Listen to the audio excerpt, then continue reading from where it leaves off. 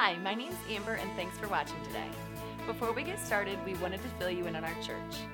Here at Grace Community Church, we have a mission and purpose. Our goal is to point people towards Jesus. If you are looking for a church, we would love for you to be a part of what God is doing here at Grace. There are a couple different ways for you to start getting connected to Grace. You can check us out on Facebook, Twitter, or YouTube, and more information about service times and smaller groups can be found at ohiograce.com. We would also like to invite you to one of our Sunday morning services. The times are 8:30, 10, and 11:30. We have a great time gathering for music, hanging out, and learning about who God is and how that affects our lives. Thanks for watching, and we hope to see you next week here at Grace. We're in a series on parables, and parables are simply simple stories with a profound truth that simple stories Jesus used to convey profound truth. And we're going to look at one of those parables. It's the parable of the wedding feast. It's a little tougher parable. We're going to try to go through it quickly. It's in Matthew chapter 22. There's actually another parable very similar. Jesus told parables on multiple occasions, but that's a different one in Luke 14. But Matthew 22, beginning in verse 1. But before we get there, I want to set the context of exactly what's going on while Jesus is telling this parable. Jesus came, and his ministry only lasted 3 short years. And during that ministry, he proclaimed that the kingdom of God was coming. And then increasingly over those 3 years, he revealed himself as the Messiah that the Jewish people had been waiting for hundreds of years. But as he did that, as those 3 years started coming to a close, most of the Jewish leaders had come to a point where they rejected Christ as the Messiah. Now, the masses, they enjoyed Jesus' teaching, and they were kind of awed by his authoritative and straightforward way of communicating. And that was a lot different than what they were used to with the Pharisees, whose teaching was more complicated, more complex. And then it was all about making it so these laws could be followed through their tradition. And then they kind of looked at the people, looked down on them with contempt because they weren't doing everything that the Pharisees were doing and said that this is what you need to do to get it right. But even the masses, toward the end of Jesus' ministry, although he is popular, when they started realizing that Jesus came as Messiah, but he had no intention of being a political ruler and throwing off the yoke of Rome or revolting against the occupation of Rome. When the masses started figuring that out, their acceptance of Jesus turned into rejection of Jesus. And it's at this point in his ministry that he tells this parable of the wedding feast. And as he tells this parable, he really ends up answering 2 very basic questions that I think we can all have about God. And specifically, they're questions about heaven. The first is, what is heaven like? And then there's another one we're going to look at is why didn't everybody go there? But first of all, what is heaven like? If somebody came to you, a friend of yours who was not a believer, and they said, hey, what's heaven like? How would you answer that? Formulate that in your mind right now, because we're going to look in just a moment how Jesus answered that question, and we'll see how similar or not that is. So, what is heaven like? Let's go to Matthew chapter 22, beginning in verse 1. He says, Jesus spoke, and by the way, there's crowds following him. This is about a third in a series of parables that came all together at this point in his ministry. There's been opposition from the Pharisees. He's really called them out a couple times, and then he sort of wraps that time up with this parable. Jesus spoke to them again in parables, saying, the kingdom of heaven may be compared to a king who gave a wedding feast for his son. And he sent out his slaves to call those who had been invited to the wedding feast, and they were unwilling to come. Again, he sent out other slaves, saying, Tell those who've been invited, behold, I've prepared my dinner. My oxen and my fattened livestock are all butchered, and everything is ready. Come to the wedding feast. So first of all, what's heaven like? Jesus says it's like a celebration. It's like a feast. It's like a joyful time of celebration with the King. And in this picture, this word picture, this story, the king's son is getting married. And there's an implication here because he says he sent out his slaves to call those who had been invited. There had been an RSVP put out. People had responded to that. And now the king sends out notice. It's now. It's ready. It's time. And they didn't respond. But the king is gracious. And he sends out another group of servants. And they go out and they say, hey, it's on right now. I mean, again, no refrigeration back then. Everything's butchered. It's all prepared. I mean, it's happening now. And still, they didn't want to come. So, first of all, the kingdom of heaven is like a celebration. I think a lot of times that's not the way our culture views heaven. And that's not the way a lot of us as Christians view heaven. We should view heaven as a celebration with God forever. We should view our relationship with God with joy. God brings us, He makes joy possible. He pours joy into our life because we don't deserve it, but yet we're invited into the wedding feast. And it's easy to miss having that kind of joy as a believer. And it's not only that it's a celebration, it's that we're going to find in a moment, it's not just those who were RSVP'd, it's everybody that's invited. We're all invited to the celebration. Everyone. Okay, mass confession time. Are you ready? Yeah, about 20 of you are ready. But so get mass confession. How many of you watched the royal wedding yesterday? All right, okay. You watched some of it, at least like say 5 or 10 minutes of it. Raise your hand if you watched that yesterday. Okay. Of those who watched it, how many of you got up early at 5 a.m. when the wedding was actually live and you watched it then? Yeah, there's a you do realize that we won our independence from England, right? You know, that we don't follow them anymore. Yeah. It's a big deal, right? And it's been all over the news and everything. And think how much bigger of a deal it is in England. And then, you know, this is like a once-in-a-lifetime celebration. In Jesus' story, that's exactly what it is. It's a once-in-a-lifetime celebration that people are invited to. And everyone is invited. I mean, the parable could end right there. But then Jesus continues with it because he ends up answering another question. And that is simply, if the kingdom of heaven is like a celebration, if it's like a party filled with joy, then why doesn't everyone come? Why doesn't everyone respond?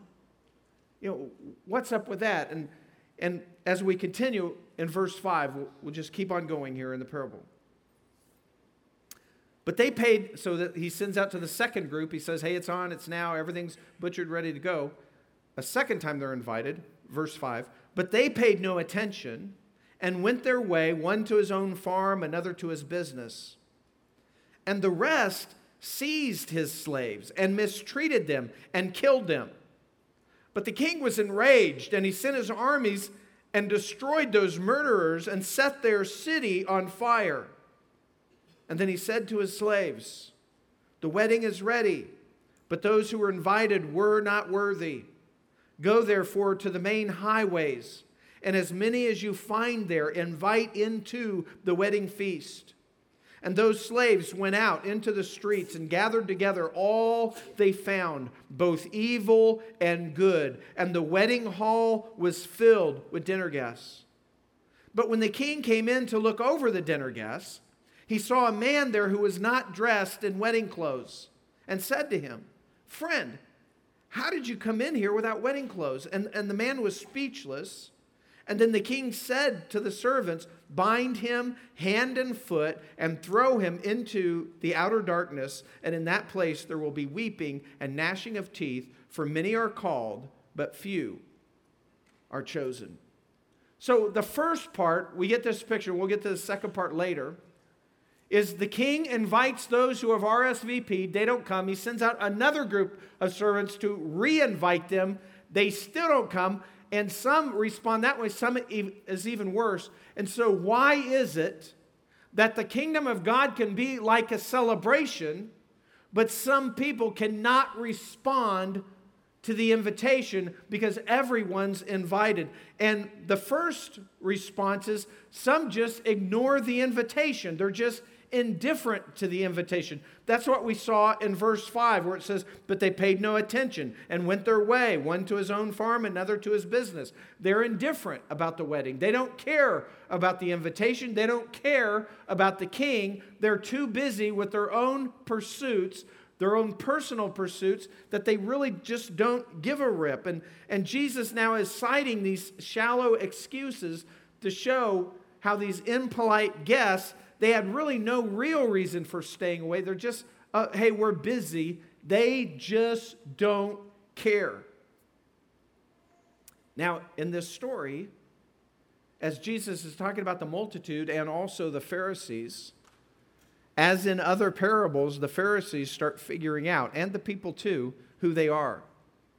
Because Jesus' audience is mainly Jewish people, and the Jewish people in the first century, of course, consider themselves chosen by God, which is, there's a lot of that in the Old Testament. So they rightly understood that they were God's chosen people. And so they were waiting for the Messiah. They felt that they were the RSVP. They were the ones that were waiting. They were God's chosen people. They were waiting for the banquet. They felt that they were already invited.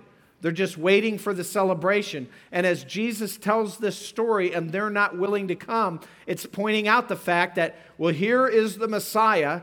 He's proclaimed the kingdom of God. He's revealed himself as Messiah, but you're not responding to him. That's what he's pointing out. That you don't care. And of course, there's people like that today, right? People can understand the gospel or even hear the gospel that, hey, God loves you and died for you and made a way for you to be forgiven and be with him forever. He wants you to come and celebrate in his kingdom. And a lot of people, they just don't care. They're busy with life. They don't have time. They're just into their own personal pursuits. They're too busy. They don't want to respond. It's the same kind of response that he's talking about.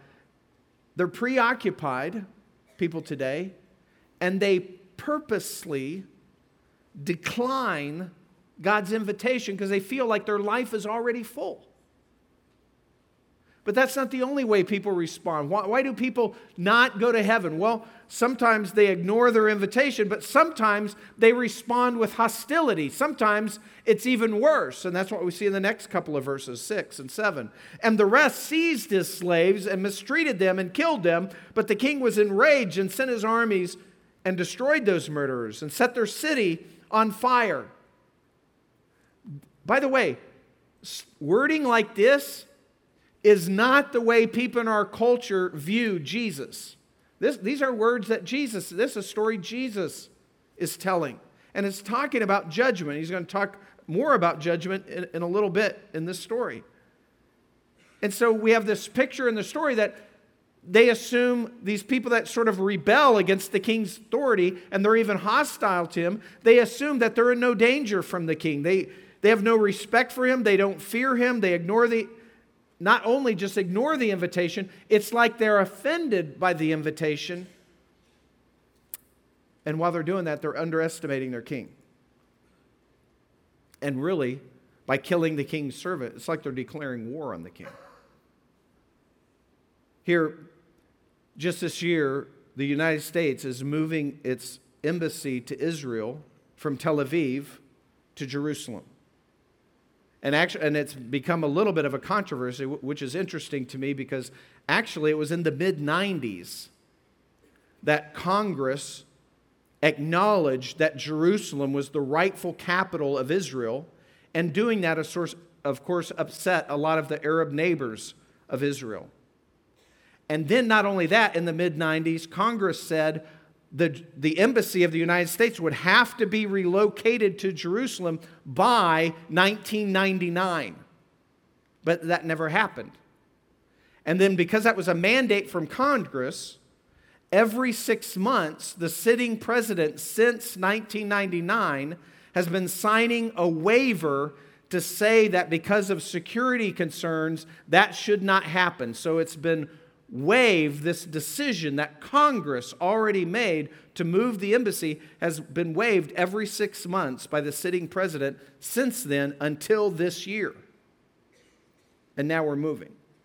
So what if as we moved our embassy and then we put all of our people in there, and so there's a couple of hundred Americans, say, in our finished embassy in Israel, and because some people were upset to that, what if they were upset with that? What if an army stormed the embassy? And by the way, an embassy is sort of like your country owns a piece of ground in another country. It's really under the country's jurisdiction. But let's say an army there in Israel, they stormed the embassy, they beat up 100 of our employees there, and they kill the other half of the employees. How would we respond? Well, that's an act of war. Whoever sent that army is basically declared war. And that's kind of the picture we have in this. We're not used to having kings, but when a king sends his messengers out to his own subjects and says, come to the feast, and some of them just ignore, that's one thing. But the other ones who kill the messengers, that's an act of war. That's rebellion. That's treason. And it's not like the king then declares war on them. War is upon the king because their act is war. Just like our embassy, if somebody stormed it, it's the same thing.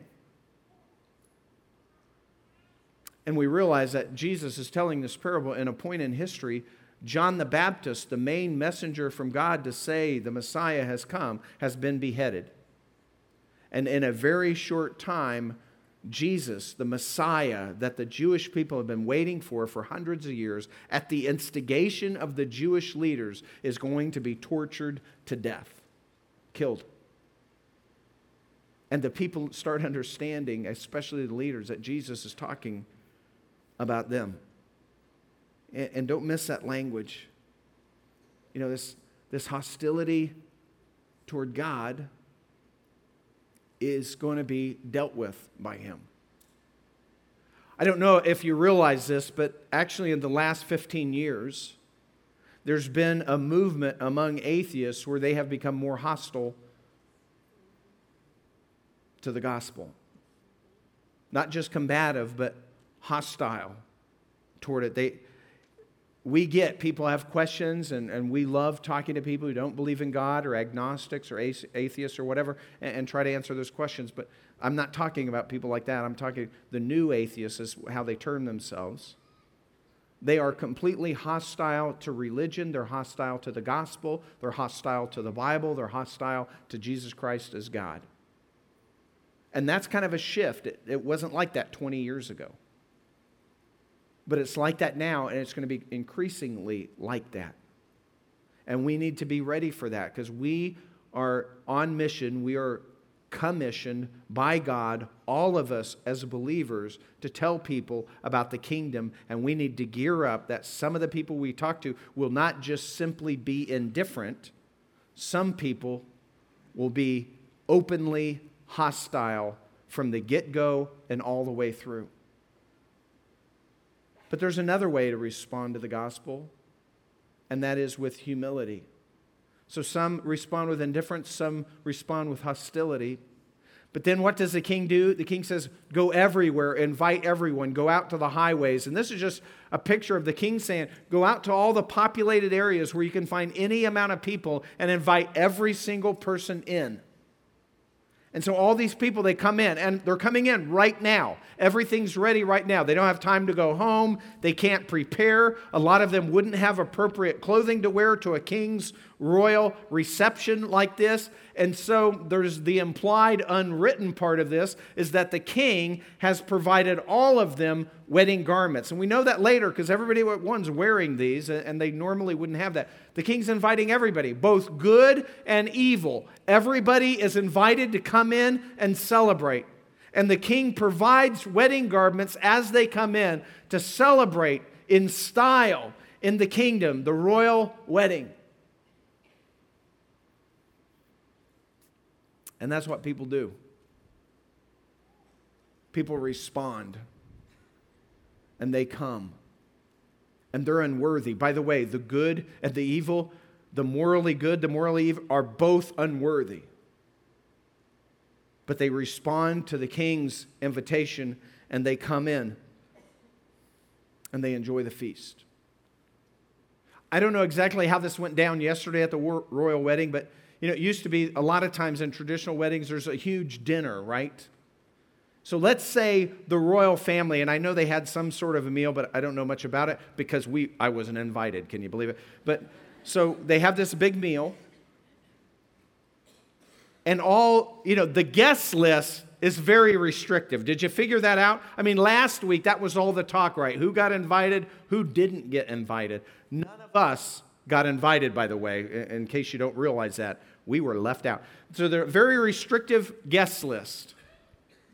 What if they're having the wedding and then the big meal? And what if they said, hey, anybody in the world who's really into this, and if you have a bunch of friends that are really into the royal wedding, you can sign up a group of 5 people and you can kind of send this into England, and by lottery, they're going to pick one. And so 5 friends get to go that say they're really into the royal family, or they're really a foodie, or preferably both. And let's say that happened.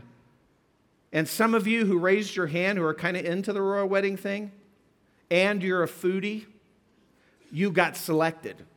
And you got to go with 5 of your most interested friends, flown over to England, and then you're there and you're watching the whole wedding. And then afterwards, there's a huge feast, like in Jesus' story. It's a celebration. And they provide your clothing. I mean, it's everything. You don't have to worry about what to wear. It's all there. And for the ladies, a hat that matches. I mean, you're all set. And then they start bringing out the food. Let's say there's like 10 courses, right? They start bringing out the food, and you and your friends, you're foodies.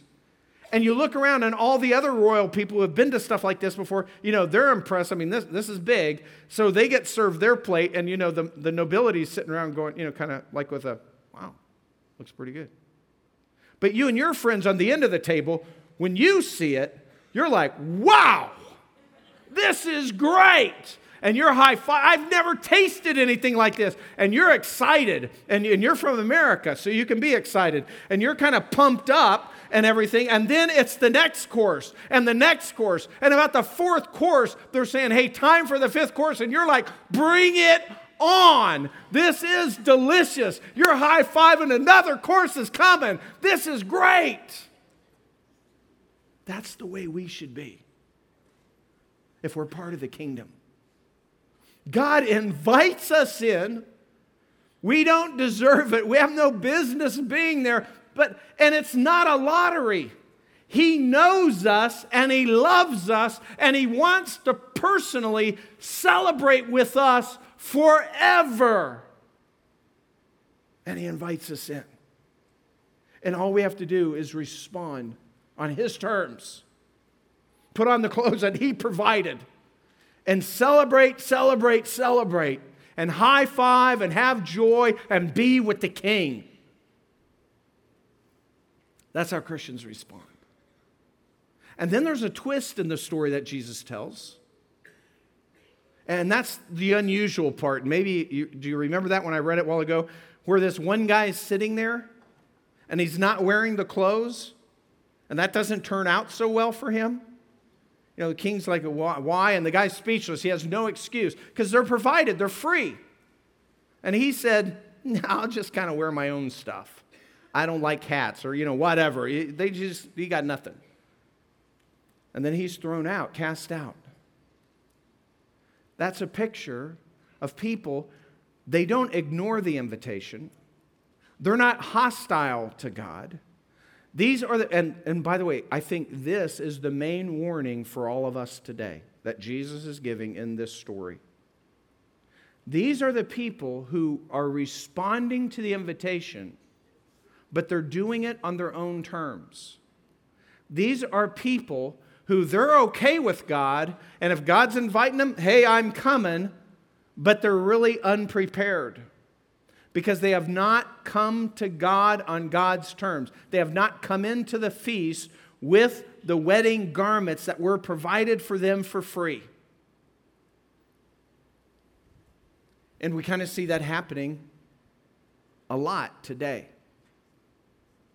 We just kind of did this survey, and I got to tell you, here at Grace, and because you guys are Grace, our main concern is we want to see people come to Christ. We want to see people enter into the kingdom. We want to see people have their life changed. But in order to do that, you've got to do it on God's terms. And what happens, a lot of people, they think they're in the kingdom, but they really haven't done that. They've done it their way, not God's way. When people come into membership at our church, which we call 101 class, and that's just an hour-long class that meets third hour over in the quad. We have it every couple of months or so. When they come in, we ask what we call diagnostic questions. Our main concern when people come into membership, the only requirement for membership is that you actually be a Christian. So we ask a few questions on a little questionnaire. Among other things, just about your life a little bit, and where you live and all that stuff. We're asking a few diagnostic questions. They're questions to help us figure out if you really understand what Christianity is all about. And one of those questions that we've used probably for 20 years says this. And by the way, this is not going to happen. This is just hypothetical, but it'll say this will be the question. If you died and found yourself standing before God in heaven, and God, and he's not going to say this, but if he did say this, why should I let you in? What would you answer? And then there's some blanks. And I just want to tell you that there's a few answers that we see over and over and over, very common, that are wrong. Because it's people coming to God on their own terms, not on God's terms. The first one is this. Maybe the first most popular incorrect answer is people, and now think in your mind, and don't shout it out. I don't want to embarrass anybody. Just think in your mind. What if that was you? You died today. You found yourself standing before God in heaven. Again, that's not going to happen, but let's just say it did. And God said, why should I let you into heaven? What is your answer? First of all, if your answer is, well, God, I've always believed in you. I've always believed. That is not a correct answer because you did not always believe. Especially you did not always believe in a salvation way, because belief in a salvation way, and sometimes we use the word faith or trust, they're all connected. Belief means that you understand that you have sinned against God and that you're totally unworthy and can't do anything about that.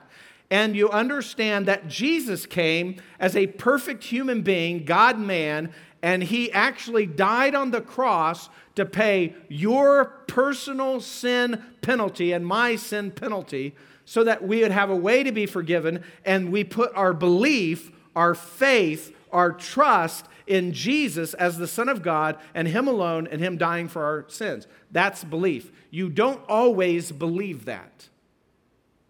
You come to a point once you can understand that gospel, which is that news, that good news, you come to a point that once you can understand that news, to respond to it.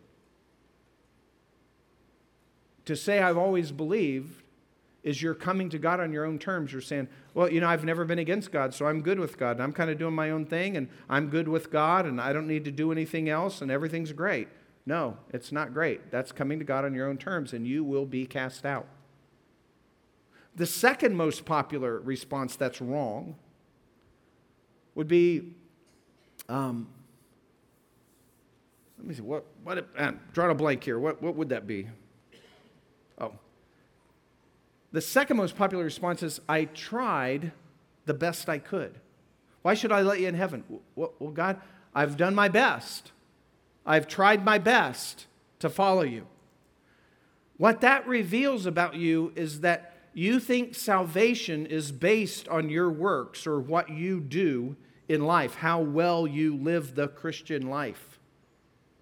And that's a complete misunderstanding of Christianity. As a matter of fact, you've just bought into the lie of every other religion in the world that teaches you have to do certain things in order to merit favor from God and be okay. And the problem with that is normally you never know if you've crossed that line or not. You never know if you've done good enough, done enough good things to be let in or not. That is coming to God on your own terms and not on God's terms. That's a prideful response. That's saying, well, because when you say that, you're kind of saying, well, God, I've tried pretty hard and actually I've done a pretty good job, if I don't say so myself. I mean, you should be good with me. I go to grace. And that's not good enough. Because it's not by our works. It's all grace. There's nothing good that we can do to ever earn God's favor. We're in rebellion against Him. We've sinned against Him. We've broken His standards. All of us have. We've all done what He's told us not to do. We've all separated ourselves from a righteous and holy God. But God's made a way. And it's not through us living a good life, although that should follow Christianity, but that's not the reason. It's because Christ died to pay for all of our sins, past, present, and future. And then one more response. That's not right. And I want to be careful that you understand what I'm saying here. Otherwise, you'll be walking out here saying I'm a heretic. So tune in. Or don't quote, one or the other. Anyway. That you've prayed the sinner's prayer, but your life has not changed. You prayed the sinner, well, God, I prayed the sinner's prayer. But the reality is nothing changed in your life. You see, it's easy for us to hear the good news, the gospel, that Jesus came to die for us and just simply through faith we can be forgiven. But if our motive is simply, well, here I am, I'm living life the way I want to live, and I'm going to continue living life the way I want to live, and now my friend is telling me that I'm a sinner and that Jesus came, and I'm okay with Jesus coming, and He died on the cross, and if I just admit my sin and ask for forgiveness, then I'm good forever. So, oh, by the way, hang on, in between bites of my ham sandwich, oh, by the way, God, yeah, I know I'm a sinner, and forgive me for my sins. And now I can be at peace about living my life any way I want. If that's your attitude, that's not a sincere response to the gospel. It's not a sincere response to the invitation that God gives us because of this. Because if you've come to the point in your life that you realize that your own sin has separated from you, God, and that's true of all of us, that my sin has separated me from a holy and righteous God, and that there's nothing I can do to fix that. There's no good works that I could do to mitigate that or to take any of those sins away, because the good works is what I'm supposed to be doing all along. And then when I realize that I'm hopelessly estranged from God, hopelessly separated from God, but God loves me so much, He came to rescue me, and He did it at great cost. He allowed His one and only Son to come, clothe Himself in humanity, and actually allow Himself to be tortured to death on the cross of Calvary in Jerusalem 2,000 years ago.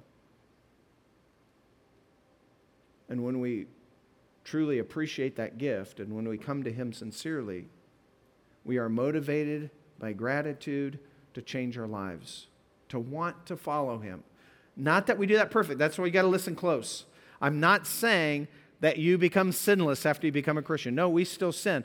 I'll even say this. While we're sinning, probably we're loving that sin more than we love God at that moment in our life. And Christians are capable of doing that.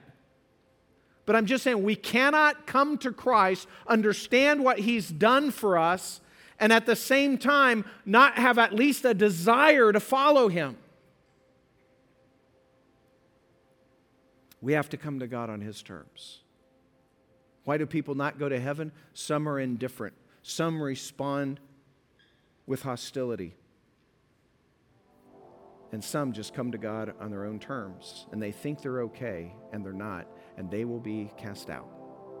And you'll be no better off than the person who responded with hostility. That's what I'm saying.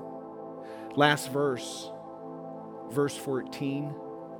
That's kind of interesting, right? It really speaks to this whole call. And this, again, is a warning that Jesus is giving us. Those who hear God's call and know of His grace must not think that a call is the same as response. Here Jesus ends with, many are called, few are chosen. And he's really speaking about the doctrine of election, and that could be a little confusing. In this parable, those who are called don't necessarily go to heaven. It's those who are called and respond with humble action, respond with humility and a desire to follow Him. Those are who actually go to heaven.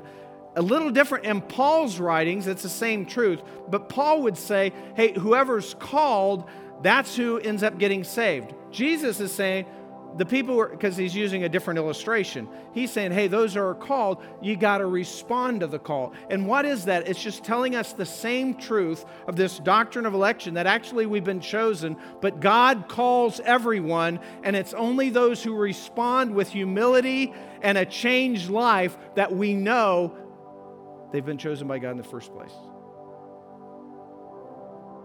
And so the most important thing is that you don't leave here without knowing God. And I'm not going to lead you in prayer. We did that last time. But I just want to remind you that if you're a little bit unsure, if you can't look back to a time where you feel like your life, the trajectory of your life started changing, at least a little bit. Some people change drastically. Some people change over years. But you should be able to look back and see a change in your life since you became a believer and attribute that to God. That's not something that you wanted to do. It's something you felt God wanted you to do. And if you're not sure about that, I want to just remind you how to square that with God. And that is that you just pray to Him admitting your sin. And there's nothing you can do to fix that. And then believing that Jesus came and died on the cross to pay your sin penalty. And by believing and trusting in Christ and Christ alone, not your works, not anything else, just Jesus, that you can be saved. But then if you're sincere, that'll come with a commitment to want to follow Him. It's ABC. Admit, believe in Jesus, commit to follow Him, want to do that.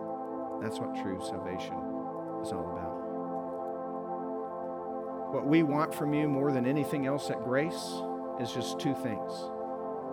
One, that you would come to faith.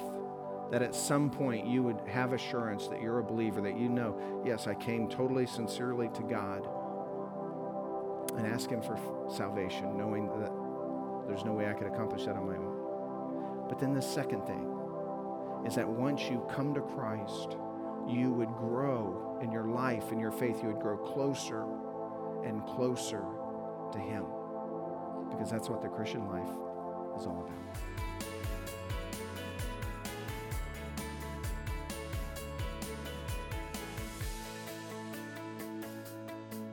Thanks for watching, and we hope to see you next week here at Grace.